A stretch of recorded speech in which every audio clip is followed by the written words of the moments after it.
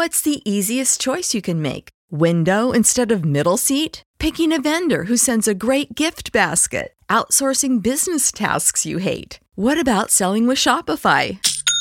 Whether you're selling a little or a lot, Shopify helps you do your thing, however you cha-ching. Shopify is the global commerce platform that helps you sell at every stage of your business. From the launch your online shop stage to the first real-life store stage, all the way to the did we just hit a million orders stage. Shopify's there to help you grow. Whether you're selling scented soap or offering outdoor outfits, Shopify helps you sell. Wherever and whatever you're selling, Shopify's got you covered. Sign up for a $1 per month trial period at shopify.com/try. Go to shopify.com/try now to grow your business, no matter what stage you're in. Shopify.com/try. My first year here, especially having some type of stable income and extensive income, is that it's always going to be there. You're not going to miss anything. Yeah. That 365 days that you sit down, and that summer that you missed, that spring break that you missed, that Valentine's Day that you missed, that New Year's that you missed, when you're sitting in the house and working, it may seem like it may hurt, but when you're 25, 26, 27, and I'm looking at the people in my circle that are like, oh man, I got to figure this out, or oh man, I got to go to work, or oh shit, man, I don't know how I'm going to pay this weekend. Like, yo, bro, can you front me this? Can you help me with this? You was the same person that when spring break came around, you wanted to go to Pensacola, and I stayed home. You just got to lock in. Welcome to another episode of Tech is the New Black, your source to discover experts in the technology space, to give you exclusive insight and secrets to help you break into tech, scale in this industry, and maybe even start your own billion-dollar tech startup. And today, y'all, we have an amazing guest. Not even just an amazing guest, we have a special guest, because this guest is actually a neighbor of mine. The way we met was actually really crazy. Was coming back from a really nice date with my boo, my bae, and stumbled on him in the lobby, and this man was working. Not just doing any kind of work, but was doing some really cool exclusive work. And so right from the start of us meeting and me seeing what he was working on, me seeing what he was about, and then also getting to know him furthermore beyond that, I was like, yo, man, I have to get this guy on the platform to educate my audience on some of the really cool things he's doing that's pretty unique from the rest of our other guests. But anyway, y'all, I want y'all to meet my guest, Tory. Bro, how you doing, man? Good. How you doing? Doing good, man, bro. I'm so hyped to have you. I'm hyped to be in here, man. Yeah, man. Y'all, man, this is going to be really special. Really want to make sure y'all are paying attention to a lot of the gems. He's going to be dropping a lot of the insights. So just kind of go through his bio and things like that so y'all know who he is. So Tory Porter is a non-conventional real estate investor that owns 30-plus doors and has scaled other seven-figure month businesses in the retail and e-commerce space. With over 80-plus million raised and 18 million advised, he's shown others how to master the art of active and passive income. Tory has recently launched and grown a fintech startup that is currently valued at 15 million and is disrupting the market in doing so. Bro, so we got to get into it. Let's jump straight into it. Let's go into it. All right, so do you work in tech? I don't. Okay, cool. Did you go to school for tech, get a degree in anything in tech? No, I went to school for aviation. Okay. All right. Do you know how to code or do any of that techie stuff? Not at all. All right, bro. So all right, so you don't work in tech, you didn't go to school for it, and you don't code, but you own a tech startup. Right. And it's crazy when I was telling you last time how I even got here in tech. But no, none of my stuff, my journey in the beginning was directly tech related whatsoever. Yeah. So how did you, just tell us your story. Like what led you into your business and things that took off that allowed you to kind of like grow and scale your income, grow and scale your other businesses, and just kind of breadcrumbs your way all the way into having your own tech startup? Man, since college, I've always been interested in sneakers. So yeah. I had a sneaker store. I was selling eBay. At the time, we didn't have OfferUp and Let Go. It was Craigslist, eBay. Mm-hmm. Selling eBay, ended up learning about Shopify, started putting stuff on Shopify. Yeah. Learned how to drop ship. I'm like, okay, well, I'm just going to sell the people sneakers if I can find deals and then make, 10, 20 bucks, 30, 40 bucks from there. Man, ended up building and scaling my site. Ended up selling my site for about $1.2 million. Whoa, wait, hold up. Wait, all right. So we got to connect somewhere because I'm hearing the numbers, and I'm sure everybody watching, listening, y'all hearing the numbers too. So I'm hearing you saying selling something for $30, this $50. And then we get to 1.2 mil. So I originally would just go stand in line at Foot Locker, finish line. I would hustle and bustle online and find people like, hey, if you got a pair of Kith sneakers, or you have a pair of Off-White sneakers, or a pair of, retro Air Jordan 1s, I would say, okay, well, you have these shoes for $300-$400, and they're reselling right now at $600-$700. I buy them from you, I resell them, I send them to Flight Club, I put them on eBay, I'd auction them off, I put them on Craigslist, and I do a meetup. And then I started getting a little bit more smarter. I started going to those other third-party sites and saying, well, hey, instead of me just spending my money to buy them outright, if you're already selling the shoes for $500 and they're reselling for $800, I'll just middleman the shoe. So, I mean, in a sense, and then as I started growing, and this was 2 years pre-pandemic, 2 years before the pandemic, and sneakers has always been a popular industry for everyone. I mean, like, you got on, some fire Air Max right now. So, it's like everybody loves sneakers. Sneakers they're not like your shoes, though. Everybody appreciate it. Fire. So it's like, when I looked at that and the value of sneakers, I've always been a sneakerhead. You have those hype beasts that just care about the popular. I love all kinds of sneakers, from the Adidas Shell Toe all the way up to the Red October, Air Yeezy. But anywho, I started learning more about systems, and I met Christiana. I introduced you to her recently. Met Christiana off Snapchat.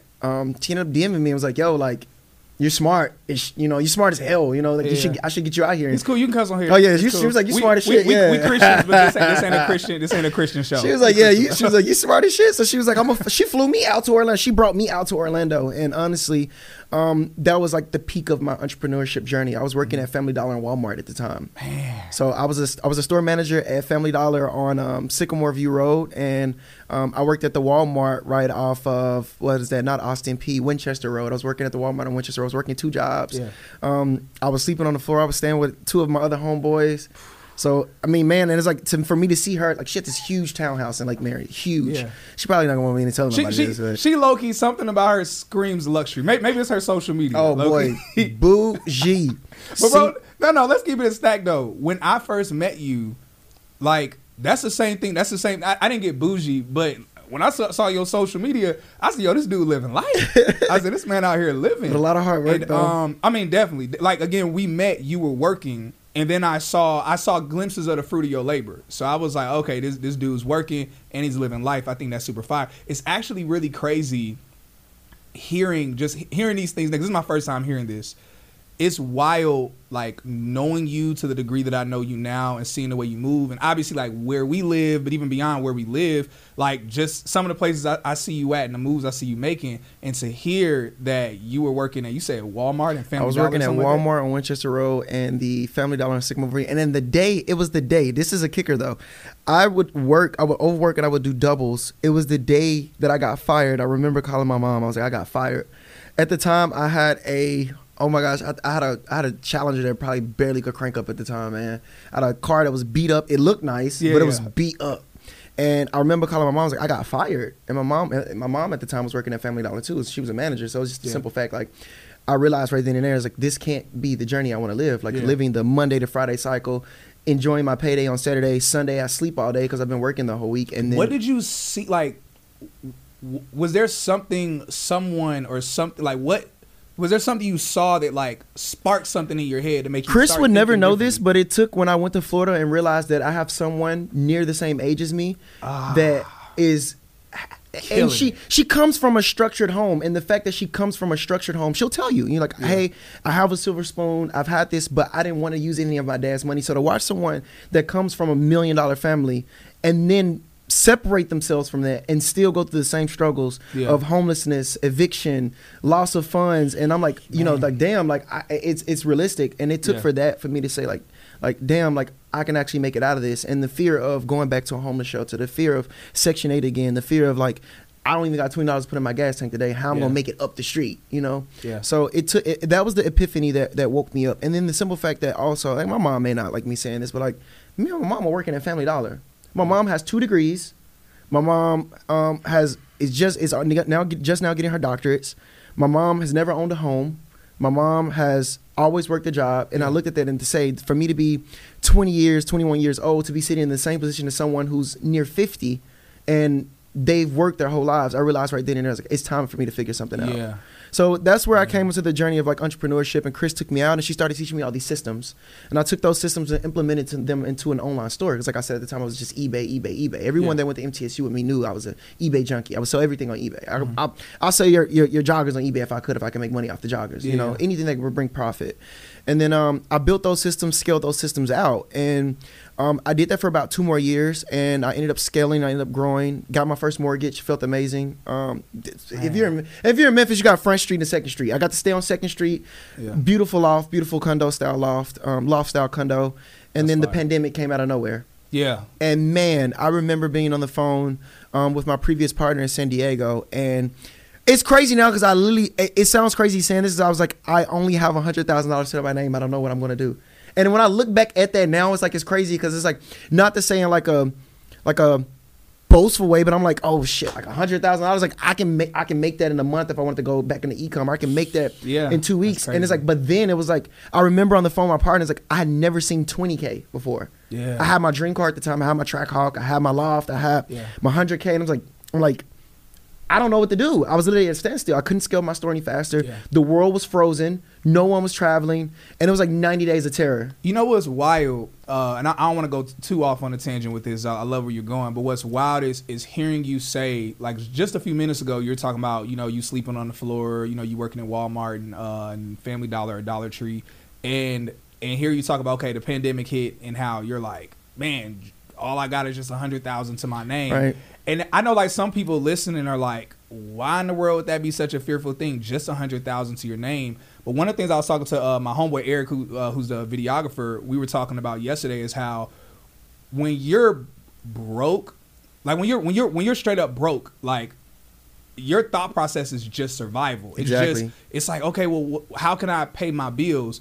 But it's like when you get to the level that you were at, you're beyond that level now. But what you're talking about, when you get to the level that you were at, now you no longer see money as, okay, 100,000 isn't enough to pay my bills. It is enough to pay your bills, right. But you're thinking, okay, this might not be enough to invest and support into other things so I can grow and scale. Yes. So I just want to stop there because I think some people will hear it and they're like, well, why is that such a tragedy? He had 100,000 to his name. And it's like, well, you don't realize when you have so many wheels spinning, like the wheels you had spinning, and when you're thinking bigger, you're thinking greater. The next step. Your stress is no longer, do I have enough to eat? Your stress becomes, how can I stretch this to pour this into the next thing? How can I pay my employees? How am I going to cover my ad budget? How am I going to cover my overhead? How am I going to distribute over into this next program? So how am I even going to travel, you know? Yeah. So those are all the things. But so I don't go on a tangent. Those are some of the things that I kind of went forward.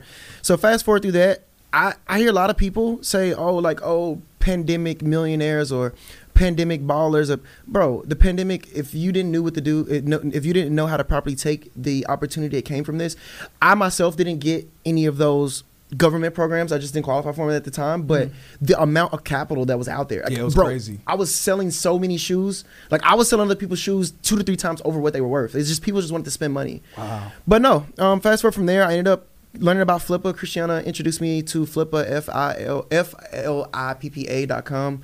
And I got a valuation from my website. Shout out to Flippa, the sponsor for this episode. No, I'm just playing. Shout out to Flippa, but I wasn't paid. But yeah, Flippa, man, I ended up putting my website on there. You can see it. It's in my highlights. My website was valued around $2 million. I got a real valuation around 1.2. Crazy. And then I was like, Chris was like, you can sell the website. I'm like, nobody's going to pay that much money for a website. Guy was like, yo, I got a proof for an SBA loan. I want your website. Can you provide the proof of traffic? Can you give me bank statements? Gave him everything, tax filings, all of that. He's like, okay. And then like after, Uncle Sam and whatnot, I went home with like around $800,000. Man, that's nice. And then I took that money and got into real estate. I don't even, till this day, I'm still surprised how I got in there. And like the story I was telling your partner earlier is like, I had a guy who was watching my story every day. He was like, yo, like you're smart. And I was trying to build an app at the time. I didn't even know. And I guess that was my light introduction to tech, but I still had never crossed paths directly into like a solid technical infrastructure of understanding what tech is. And then from there, I mean, he introduced me into a commercial wholesaling deal, and I ended up doing the wholesaling deal. It went productively, made $30K. It was the easiest $30K I ever made. I mean, of course, my Shopify store was an easy $30K. Well, no, that was easy. It was like a simple phone call, a follow-up, some T12, some financials, and the guy was like, I want it, and I put my assignment on it. Yeah. And I started learning more non-conventional systems from a wholesaling because wholesaling was just so predatory. So I created my own system, which is mediation financing. I was teaching people how to find people who couldn't afford to fix their houses up, how to find the investor, fixing the house up on a draw system. Once the house is complete, refinance the house into the mediator's name, which is the person that's middlemaning the deal. Yeah. The homeowner gets a profit and their property is sold, and the investor gets their money back too. And they kind of got me there. So, man, boom. Dude, that's a crazy. Yeah. And I guess this whole window of time from now your lending software and from when you had first started everything, like basically from when you got fired. Like, when did you get fired up till now? I was 20 years old. I lost my job at 20. 19. I'm a system baby. I was in the I was the system 16 to 18, 18 to 19. 19 I got my first official job, and 20 is when I started. 19 I started working at Family Dollar and Walmart. And are you talking when I your got age, fired. or are you talking like 2019? Like, oh no, age wise. So Okay. what would that be? It's 2022 was how old are you now? 25 now. It was 5 years ago. That's crazy. Whatever that You know number is. what's wild? I didn't even know. Like you look your age, like you look 25, but just when we met, and I'm sure you get this a lot, and I'm sure even people that are listening and watching are like 25, because like just the way you talk, the way you move, the things you've done, it's like you wouldn't think like, oh, dude, 25 making all these moves. Everybody's and act crazy like an stuff. old man. Yeah, hey man, no, you just, man, you're focused, dude. Like, you're straight up focused. I think what's crazy is many people had some of the experiences that you had, and many people had some of the dreams, but you seem like somebody where instead of you kind of like lollygagging and wasting a whole bunch of time in between, you know, some people will work on some stuff and they'll take like a long break, work on some stuff, and then they might be where you're at in 15 or 20 years, but you just seem like you condensed all of that time and just got to business. Yeah, I sat down. I just felt like coming from Memphis, man, like everybody, it's like I talk like I'm white. I've heard that a million times, Yeah. but speaking with sense, it's just simple things like Yeah. code switching, like talking off camera versus talking on camera. Yeah. And then, you know, where I'm from is like already how I carry myself. I was already against the norm because of how I dress, how I carry myself. I ain't tall enough to play basketball. I ain't big enough to play football. So it's like sports, and I don't want to be no rapper. So it's like, that's the only way. And it's like, I was destined and determined to prove like has to be a way to make money and live a lifestyle you want to live to whatever means that may be, or to whatever extension that may be.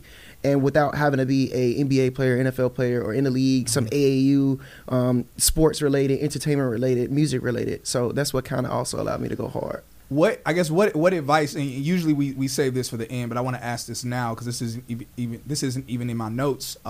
What tips or advice would you give for someone who has big dreams, big goals, and plans, but they procrastinate a lot, or they take long breaks, or they get distracted very easily? I think FOMO, fear of missing out, is the biggest thing. Me coming from nothing, and just to be transparent, like me coming from nothing, so I don't sway too far off, but me coming from nothing and not having a single thing, I literally upped and packed my things and just came to Atlanta off a whim. And I came for a relationship, but I upped and just came to Atlanta. Yeah. And coming from an environment where you can have a brand new 22 Camry and live in a 1-bedroom apartment and wear Aeropostale every day, like, okay, well, that guy got it together. He doing good. And I come to Atlanta, and it's like Ferraris, Lambos, this guy driving this guy carrying this stuff. I'm seeing 19, 20-year-olds. So it was the influence, and I feel like I had that fear of missing out. Yeah. So I think the advice that I would give to a lot of people, my first year here, especially having some type of stable income and extensive income, is that it's always going to be there. You're not going to miss anything. Yeah. That 365 days that you sit down, and that summer that you missed, that spring break that you missed, that Valentine's Day that you missed, that New Year's that you missed, when you're sitting in the house and working, it may seem like it may hurt, but when you're 25, 26, 27, and I'm looking at the people in my circle that are like, oh man, I got to figure this out, or oh man, I got to go to work, or oh shit, man, I don't know how I'm going to pay this weekend. Like, yo, bro, can you front me this? Can you help me with this? Can I use your car? This, like, can you crank me up? Like, bro, like, what's going on? Like, oh, can you add me to as a user on your card? No, I can't. Yeah. You was the same person that when spring break came around, you wanted to go to Pensacola and I stayed home, you know, or you want to go to Miami. So I think to just simply answer the question, it's like, you just got to lock in, like just stay focused and trust the process. And I've had times even now, and it's like, people don't understand. And even hearing your story, like from homelessness to 100K, now 300K. Like I was just watching your stuff. It was just 100K. I was like, shit, now it's 300, you know, and then soon it'll be 800. It's then it'll be 2 million. It's actually a lot more than 300. I feel weird to keep changing the numbers. So no, but I think that is important because it shows that progress. And I don't think you might be right. Yeah, people look at it and they go like, "Oh, you got this and you got that," but it's like the stressors may be different, but they're just as extensive. And the problems become different. Like, yeah, you can call them wealthy problems, rich problems, but they're still problems. Yeah. But I think that a lot of people need to understand like where they want to go, and then a journey without a plan is just a dream, and I'm strict by that. I love what you said about the FOMO, because I think that's one of the things that I've noticed I've been dealing with lately. Like, it's the FOMO of, because I'm a huge believer that whatever it is that we do, whatever it is that you do, like, God wanted you to do the things you're doing. God wanted me to do the things that I'm doing. And it's like, but God wants that thing to happen irregardless of if I do it or if you do it. Right. Like, he wants you to do it, but it's one of the things where it's like, all right, if I take too long, God's gonna give it to somebody. Like, all right, you do it then, because the opportunity's present. Chilling. And so that's how I think now when it comes to that FOMO, where it's like, okay, I have this idea, there's something I want to do, but if I chill out too long, if I take too much time, if I kind of am shuffling my feet for too long, somebody else gonna do it. And then also opportunity costs. You just touched on the next thing I was gonna speak on. Opportunity costs is very important. It's kind of like what I was telling my close friend the other day. Like, she put a certain amount of money into an investment, $5,000-$6,000. The investment didn't go well. Focusing on that one thing, or being depressed about that one thing, or saying, oh my gosh, like, I lost this money, I don't want to work today, I don't want to get up today, like, oh my gosh, I can't even pay my rent now, I should have just paid my rent. Or even just paying bills. Like, I never understood the process of, I've always been that way, like, bills are always going to be there. The first, it's due on the 1st, and it's late by the 4th. They don't even give us the 5th here. It's late by the 4th. You don't even get the extra day here. And it's late. But at the end of the day, the next month is going to come. The next month is going to come. So when you're constantly putting that stress and that energy into something that's always going to be predetermined for you, instead of putting it into something else. And I go back to this friend that put this money into this negative investment. And it's been 90 days near now. And the amount of time you've put into focusing on $5,000, you could have missed out on 50, 30, 40, 60, 70, 80, 90, 100,000, $1 million. So I think opportunity costs, fear missing out, and then also understanding opportunity costs. So there's a difference between money and currency. Right now, you're giving me a form of currency, which is your time, which is exposure, which is resources, meeting the amazing people on your team. That is currency. Those things are interchangeable. Money is just fiat. It's reproducible. It's always there. Yeah. But certain currencies aren't reproducible. That's true. So I think people need to understand opportunity costs and the value of money over currency. If you can understand the value of your time, the value of your opportunity, the value of your resources over money, money's going to follow after that. As long as you trust the process and you're good at what you do. That's good. That's good, man. So, bro, so you've killed it in a few different areas, a few different industries. And I mean, you're making money in these different industries. Why launch a tech startup? I didn't even, man, when I tell you, okay, so to go back to sneakers, I used to buy a lot. But I never did bots. I'm not going to lie, I just paid somebody to do it. So what is bot a lot? Okay, Nike and Adidas. Yeah. I mean, I'm sure the audience knows. I don't know. Don't come for me. A lot? So for educational purposes. Just educational purposes. For educational purposes. It's just an example. An example. For fun. Not real life. At all. Nobody's done this for real. So when a guy, John Doe wants to get a certain release, and John Doe wants multiple of those releases, and John Doe doesn't want to sit online. John Doe builds out a system of, which is what's funny now, because now I know what they are, of cookies, caches, servers, and botting systems. And these bots automatically apply under different names, under different aliases, but for the same address. So John Doe is able to get a limited sneaker that only one of every 10 people may get. He's all 10 people. And he takes all of them, and he drains the market, because now they're able to take the large monopoly or foothold or real estate of that specific sneaker, of that specific release, or even clothing piece, and take that and resell it for more than what it's worth. Yeah, because now supply and demand. Now there's less supply. They've restricted the supply, so the demand is extremely high. So they're going to pay retail $120, $130, and then they're going to resell it.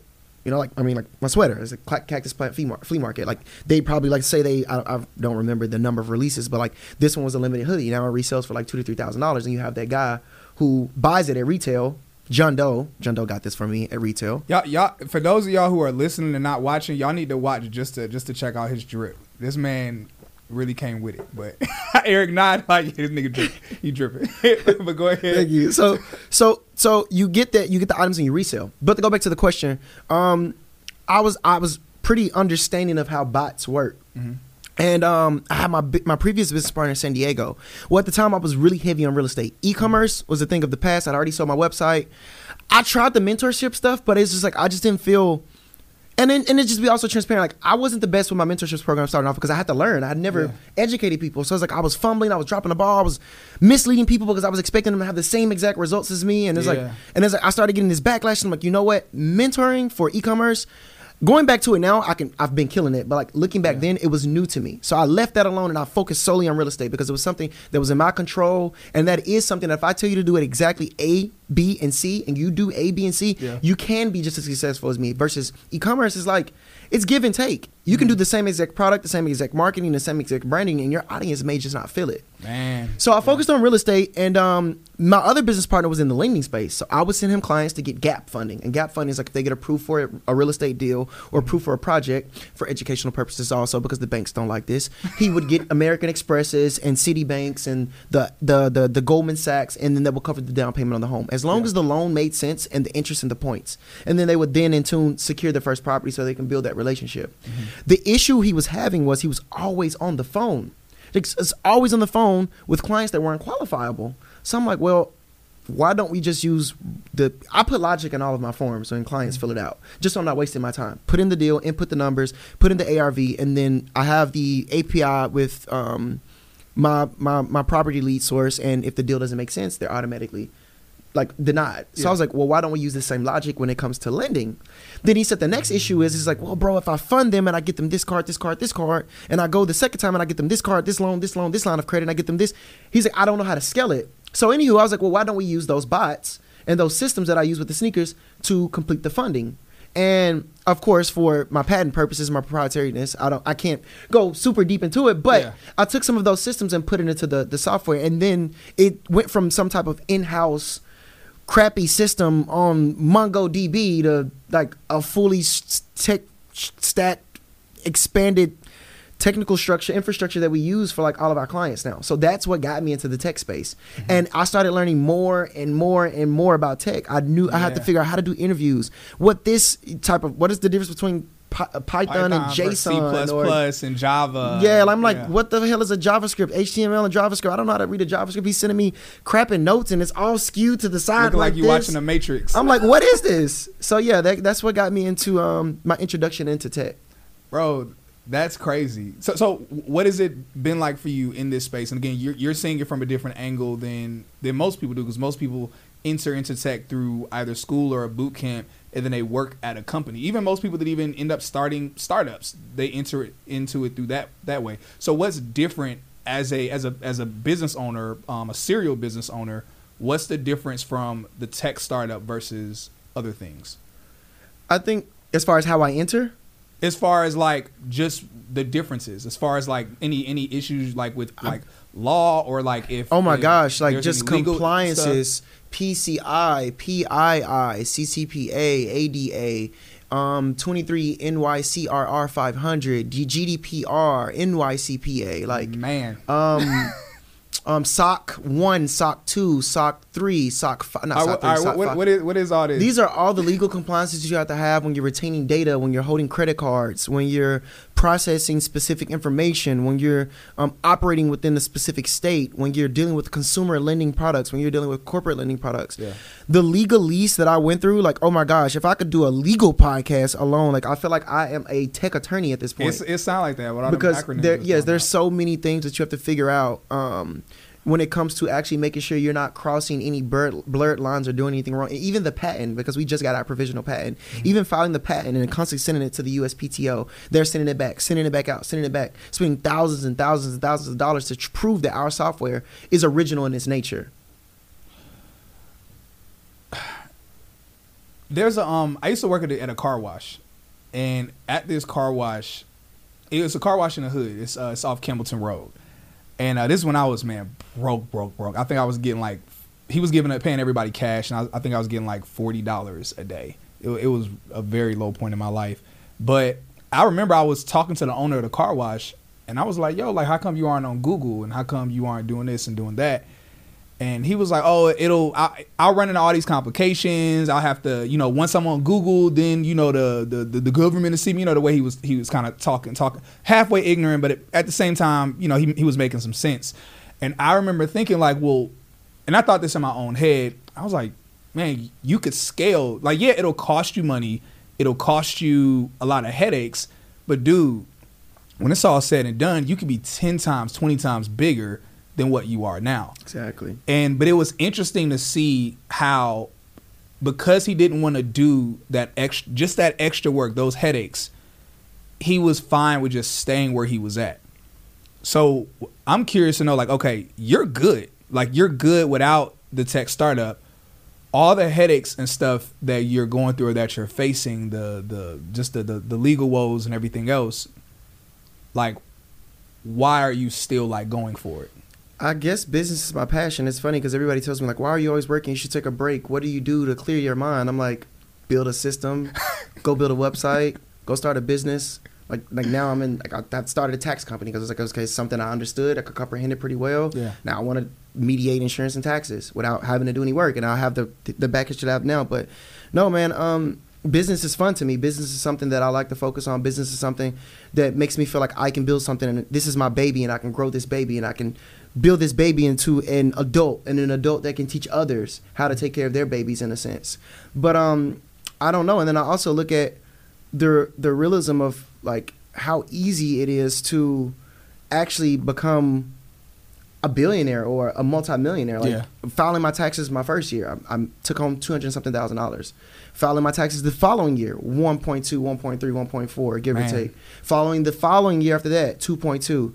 Uncle Sam, I ain't gonna talk about this year, but the fact that I was able to constantly see those gradual increases, I'm like, okay, well, what will 10 million look like? Now that's not all in pocket, so I'm not gonna act like that's just like what's in my liquid. But still, the fact that I was able to earn that and see on paper, like, I did this was possible. That's amazing. So it's like, what does 100 million look like, and what does the access with the $100 million look like? And going back to currency, what rooms can that type of money put me in? Yeah. And like I said, it's not liquid capital. It's not the money. It's the earnings and the process, and trusting the process of those. What things will I have to go through to actually understand that? And I think about a guy like Jeff Bezos, like, who starts a book company, and then he steps over into retail. Then he steps over into logistics. Then he steps over to music, pharmacy. And then he buys Whole Foods, and now he's in the groceries, you know? So I think about that, and I think about, like, Elon Musk. He starts PayPal, sells PayPal, steps into automotive. I think that what I've learned, or Richard Branson, or like what's his face that started Virgin Air? Is that Richard Branson? Yeah, Richard Branson. Like, the fact that one day he's just walking down an aisle and he's not satisfied with his experience. Yeah. So he just starts his own airline company. The fact that a guy walks in Blockbuster and he's pissed off with late fees, he's like, you know what? Start Netflix. I'm going to start Netflix. And then we have a guy Redbox. Redbox. Then we have the guy who has Redbox. He's like, you know what? I'm just tired of getting in the car and driving all the way to Blockbuster when they can be conveniently at where I grocery shop, where I buy things, the simple things of this. I have a saying that I go by strongly. Anyone can make six figures by working hard. When I say six figures, that's 100,000, 200,000, 300, 400, 500 plus. Yeah. And anyone becomes a millionaire when they find a problem and a solution. Yeah. It is not until you see hundreds of millions or tens of millions until you create something impactful. And disruption. Disruption is very important, and I'm big on disruption. What can I do that's different? Blue ocean strategy. Where can I put myself at where I have no competitors? And if I do have competitors, how can I dissolve those competitors and make myself the new norm? Yeah. So what is the new norm of real estate? Well, my mediation financing system doesn't exist. What is the new norm of taxes? No one really knows what tax credits are. What is the new norm of lending? There's no software out there like our software that uses our proprietary algorithms to find consumers alternative lending products aside from the big box brands on a regional level, on a national level, and even on a local level with local CDFIs and POS financing and consumer financing lending products. Doesn't exist. Also something that upsells you into insurance and tax strategies to bring you more money.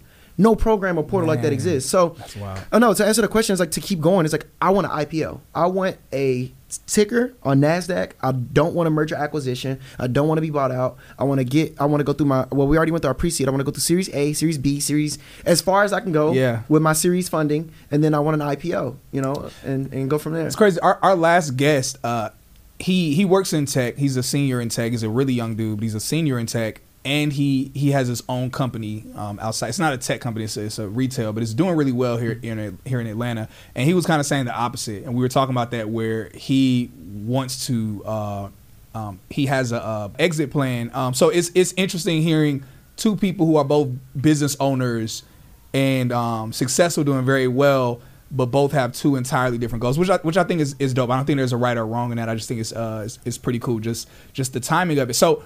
So, dude, man, I love it so much.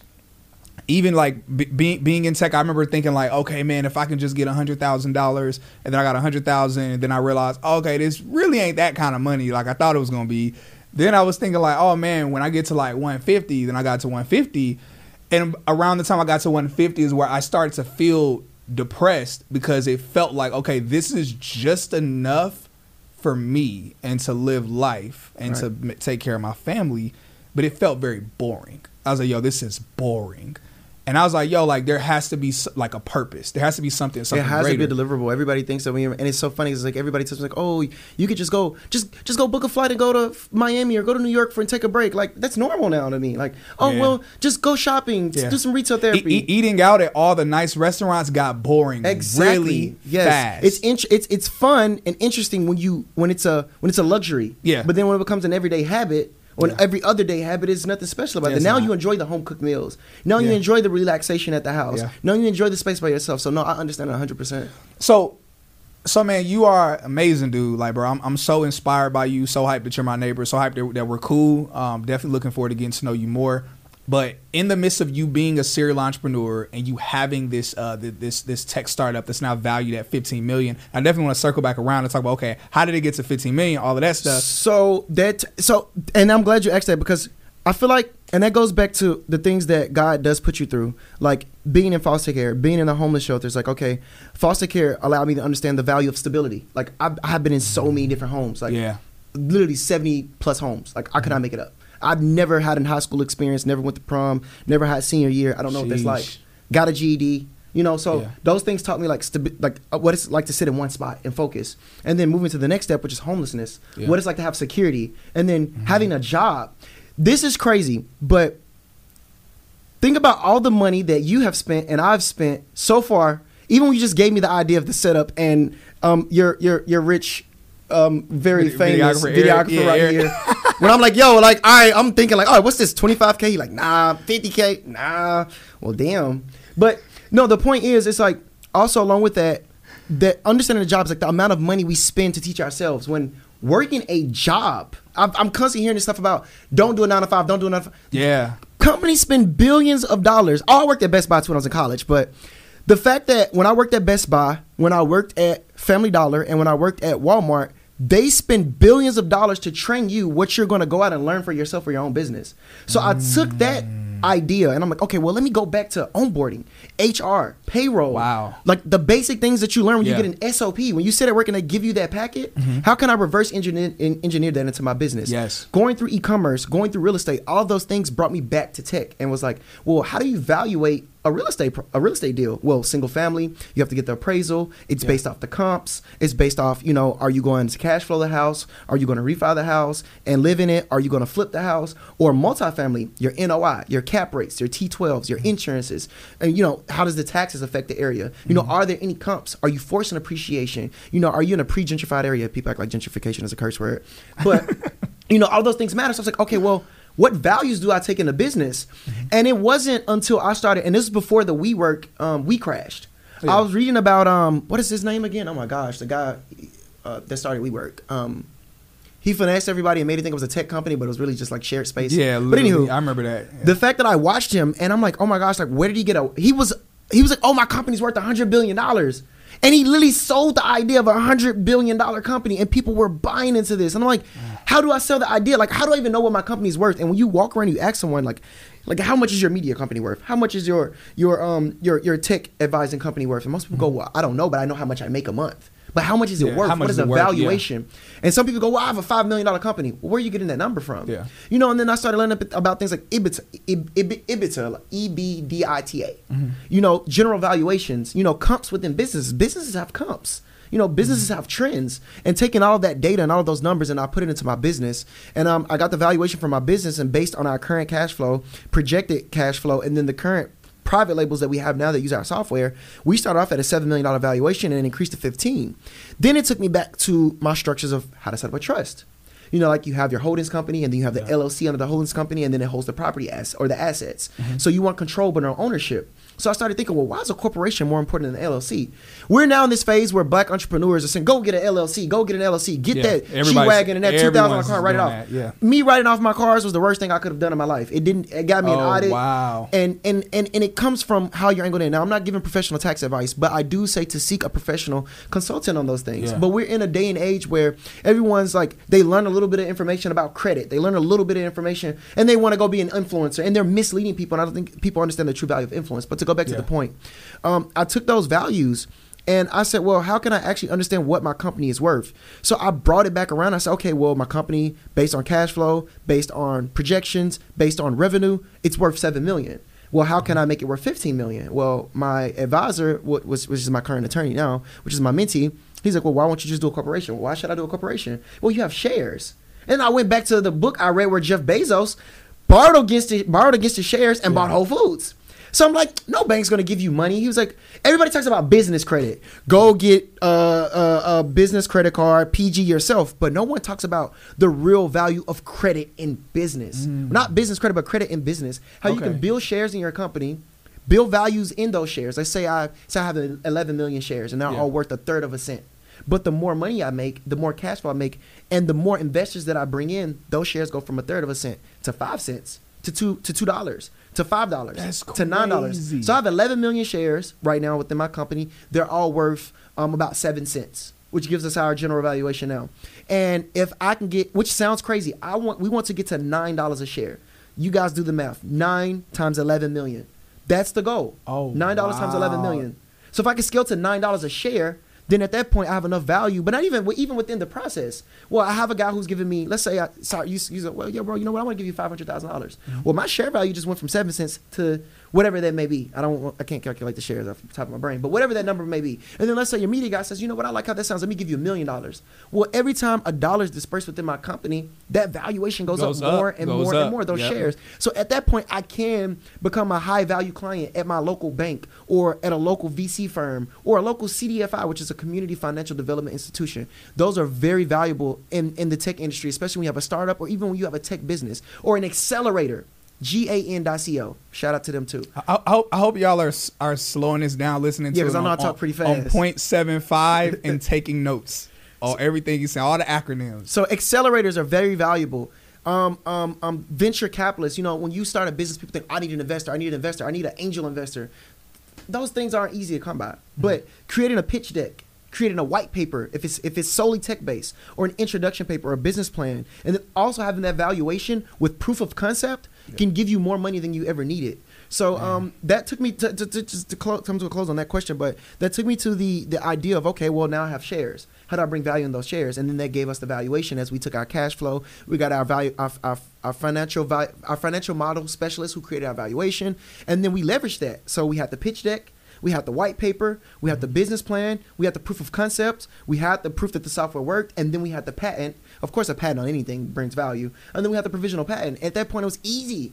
At that point, VC firms just throw money at you. At the point, accelerators, you win all the accelerator programs. At this point, I'm just going to tech events and shaking hands. Yeah. So, yes, $15 million is what we're evaluated at, and $100 million is the goal. Man, and you definitely gonna get there. Definitely gonna get there, dude. So, man, I know there it's a variety of different people that are listening in and watching, and there are some people listening and watching and where they're like spot on with everything you're saying. They're like, okay, yep, this is good, sounds good to me. But then there are other people that are like, what in the world? Everything's all over the place. But they're still intrigued. They're still like, okay, I don't know half the stuff he's talking about. Man, I want to get there though. Like, what's a good starting point for someone? Let's say you could go back and talk to yourself the day you got fired. What would you say to yourself as a good starting point? Whether books you would recommend to get started, whether podcasts to listen to, whether, shows to watch, whatever that might be. You can read all the books in the world. Oh my gosh.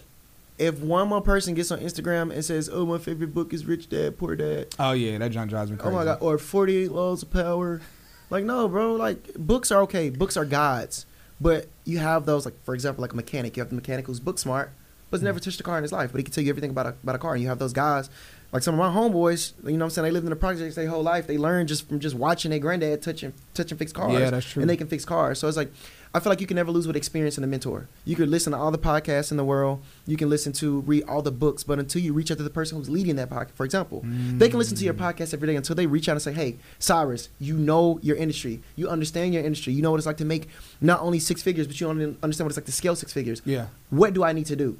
Instead of just saying, oh, I'm going to listen to his podcast every day on the way to work, and I'm just going to manifest in a firm and walk outside with my shoes off and step in the grass and let the sun raise. Or, you know, I'm going to pray. Like, God gives us 10 fingers, 10 toes, 2 hands, 2 feet, you know, and the opportunity is there. So you have to take it. So to simply answer that question, you need to just simply be able to understand what it's like to have a mentor. Yeah. And sometimes it's worth paying for that mentorship, not necessarily saying, no, make it make sense. But before you go and pay someone, understand what those general rules are. Like, for example, in e-commerce, people think, oh, he's showing screenshots of Shopify orders and he's showing screenshots that he's making a lot of money and he's traveling a lot. That means nothing. He has a credit card that's giving him points. He's probably manufacturer spending. He's probably doing ghost orders to close you on that. So what does it look like? Yeah. But like you said, no one even knows how to look for those things. Yeah, they don't. So you need to find that one mentor that's willing to work with you and guide you, but also having that value. And that goes back to opportunity costs and resources. You also have to ask yourself, what can I bring to the table? Yeah. Bro, think about it. There are probably 3 million people in your DM right now saying, yo, bro, I want to link with you. Let's go eat lunch. Yeah. Oh, man. Oh, like, why am I eating? I'm not hungry. It drives me crazy. I'm not hungry. They're like, yo, I pay for lunch. I'm like, I'm good. Yeah, I ate today. Like, why am I eating with you? Chris is a perfect example. I introduced you. And Chris, like, came at me and said straight up, like, yo, bro, I want to eat with you. I have this, this, and this. Yeah. And he spit numbers. He spit value. And then I saw his podcast. I'm like, you know what? This is worth. And then when I got there, we just went. He said, yo, bro, I'm not going to waste your time. I'm going to get straight to it. Let's jump into it. He's like, yeah, man, I want to understand what you've been through. And he let me spit out about my life. Then he says, I'm going to tell you a little bit about me. Yeah. So he basically told me, shut up. I'm going to tell you about me. And he told me about him. And he says, all right. And he says, you know what? We're doing too much side talk. Let's get to it. And he opened up his computer and he was just blasting at it. And literally immediately after, I didn't even get in the car. I get the link for this, the link for that, the link for this, the link for that. I'm not going to spoil his, him. What he's doing, but y'all going to see, dude's a beast. But he's giving me the value right there. Immediately sitting with you. Like, you gave me immediate value right there. And I'm like, people need to understand that to answer your question, like, what can they do if they don't know, if they're starting at square one? Find someone in the realm that you want to be in. Find the basketball court that you want to be, and get on the bench. Everybody doesn't have to be the all-star. Yeah. There are people that sit on the bench that have $10, $12, $13 million contracts. Yep. There are people that sit on the bench that got endorsements with Nike and Under Armour and Adidas. We just never heard of them. Get on the bench first. But even then, if you got to be the water boy, that water boy is in every game. There's a difference between being the mascot and the water boy. The mascot has to, in a sense, be the ridicule, be the funny person, be the clown for everyone, be the entertainment. The water boy is the hard work. He's the one behind the scenes that's getting the dirty towels thrown on him, that's getting the water jugs thrown at him, that's getting yelled at by the coach, the players, and the mascot. He's getting yelled at by everybody from the lowest of the caste system to the highest of the caste system. Well, guess what? Well, that water boy gets to meet the photographers. He gets to meet ESPN. Yeah. He gets to meet the athletes. So using those values and bringing those resources in. Now, guess what? The water boy says, you know what? I ain't doing no water anymore. I want to get into PR. Well, guess what? He has everything he needs to become press release. Or I want to get into entertainment. Or I want to get into fashion and design. Well, you're getting to meet everything you need. His network is crazy. Networking. Yeah. So to answer that, understanding what it's like to be at the bottom and start from the bottom. And it's okay to be at the bottom. Yeah. It's okay to be that invalid. Nothing's wrong with being the outlier or the invalid. Because that invalid then becomes that valid person. So that's just what I would say. Find a mentor and find someone that can lead you in that area. And then from there, understand what that world is like. And then go into the realm of investing into yourself and investing into other programs. So we got to wrap some. Dang, it's so much that I want us to talk about. So I'm going to try to blast through a few of these questions that we have. So you kind of touched on this a little bit earlier. But with everything you do, what do you think about, do you believe people should value, like, do you think everyone should just try to go after an active, or I know people call it passive income, but go after, like, would you rather people go after, do you think people should go after an active income, or do you think that people should that there's still value in a 9-to-5?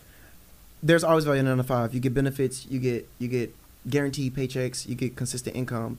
It's not about the money. Once again, that goes back to currency, time management, understanding how to structure and pay bills, being solid and consistent So just to summarize, that consistency is important. Whether you're working a 9 to 5 or you're becoming an entrepreneur, but you can never lose by working a job. What do you think? So someone who wants to be an entrepreneur, they want to be an entrepreneur. Let's say they're working in a tech, or they're about to go into tech, or they're just working at some, I guess, regular job, regular company. What value do you think they should gain as a future entrepreneur that they should gain from their 9 to 5? Their job's already spending millions, if not billions of dollars to train you. Take that leverage and then understand how you can implement it to yourself. Stabilize yourself. Pay your bills. If you're living beyond your means, reserve those. If you're living below your means, then you just have to work hard. Yeah. I mean, that's just the world that we live in, and do the best that you can do. If you're working at a warehouse, at a plant facility, if you're working at a chocolate factory, if you're working, wherever they may be, at Amazon warehouse 12 hours a day, all you can do is work the hardest you can and understand that. I mean, there's no excuses. Everybody has their own trials and tribulations, but you just got to work hard. And yes, if you can work a 9 to 5, I don't care. Work a 9 to 5. Yeah. I mean, you got people that's in the streets. I got homeboys, that sell drugs. I got homeboys that scam. But it's like, at the end of the day, like, the risk and the liability today, it just ain't worth it. Yeah, it's not. So nothing's ever wrong with working a 9 to 5. And if anyone ever bashes you for working a 9 to 5, well, then those are just people you don't need to be around. Yeah, big facts. I love it. So, are you hiring?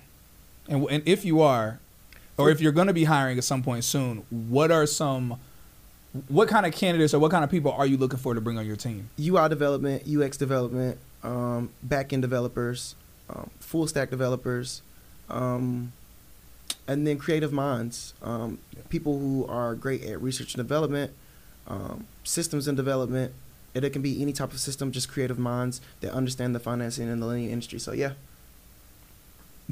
2 more questions. Ria's gonna beat me up, but two more questions. So one, how did you? Well, you have a very impressive network. That was one of the things I saw when we first connected. And one of the things I've realized more and more is like, okay, like usually the higher you go up in terms of success and in terms of you making certain moves, naturally your network should be growing. And your network is at a place where I'm like, all right, I can see I'm a couple steps behind you in terms of my network. Bro, educate me, educate the audience. Like, how did you build out your network? This is going to sound pretty messed up and narcissistic, I guess, because that's 2022. Hey, let's be real. Word. Yeah, that's the buzzword. Yeah, and everybody's narcissist. Everybody's a narcissist. Or self-centered. That's a better word. Or conceited. Don't surround yourselves with people who are where you want to be. Yeah. Not with people that are where you are and that have come from where you have already grown from. Yes. That's the only way you're going to grow. How can I, now keeping the people around that are already where you are, yes. Not saying exclude yourself from them, but also making sure you're putting yourself in the room with people who are already successful and proficient in whatever realm you want to be in. So yes, to answer that question, you can never lose by saying, okay, well, damn, this guy makes this guy makes that. And put your pride to the side and say, well, how can I get in the room? Yeah. Once again, be that water boy and get in the room. Be the fly on the wall. And then from there, grow yourself from there. So I'm going to say something that's so wild. I shouldn't even say this, but I'm going to say it anyway. So, we got a lot of neighbors here in this building. It's a lot of cool people here doing some cool things. And surprisingly, it's a lot of people that are here that I'm like, you should not be living here. Meaning, like, they're struggling to pay and to because they want to live somewhere and have an idea of what their life should be like instead of sitting down and just focusing and honing in. No, I agree with that. Yeah, and what I've noticed is that really quickly I had to start realizing, okay, Cyrus, just because everybody is here, there are still people here that are lazy. There are still people here that aren't productive. There are still people here that don't have a mission. And I was able to differentiate people, and really quickly was able to differentiate you, and was like, he's one of those people where, like you mentioned, being selfish, where he's one of those people where my time isn't being wasted being around him, whether I'm going to be motivated, whether we can collaborate on something, even if, like, okay, we kicking back and chilling and just kind of shooting the breeze or whatever, value. It's like there's still value and there's still like things that can be gleaned and stuff like that. So just wanted to say that about you, and also say that for people listening to realize the value of that in terms of what he's saying. All right, last question. So, all right, man. So where can listeners find you at? And what is your message to everybody listening, everybody watching? Instagram, who is Rich Porter? Who is Rich Porter? No underscores, no dots, no extra I. It's clean just like that. Who is Rich Porter? And then Facebook, Tory Porter. I really don't use my Twitter or my TikTok, so it's really not important. So yeah, those two, they can find me there. And the message is just like, if you can involve your business strategy, no matter, I don't care if you're like a nail tech, a lash tech, like I'm just going to think about those like general crab in a bucket, or you want to have a boutique, an online boutique, you can never lose with like involving something tech based or some type of tech structure in your business. And if it wasn't for tech, yes, I make good money, yes, but I would never be looking at 8, 9, 10 figure outcomes of my business without tech. It just wouldn't. Man, that's so good, dude, man. Thank you so much for being on. Look, y'all, thank y'all for everybody who's tuned into this episode of Tech is the New Black. Listen, y'all, please let us know in the comments like what it is you want us to do next. Let us know what you want us to work on, because we want to make sure this platform is tailored to you, because at the end of the day, this is about you. Also, if you enjoyed this episode, you enjoy our content, let us know by, of course, leaving a like, subscribing, all that good stuff. You know, you got to feed the almighty social media algorithm in order for things to grow, and so that other people can be exposed to what it is that we're doing and then be impacted as well. Other than that, we'll see y'all on the next episode.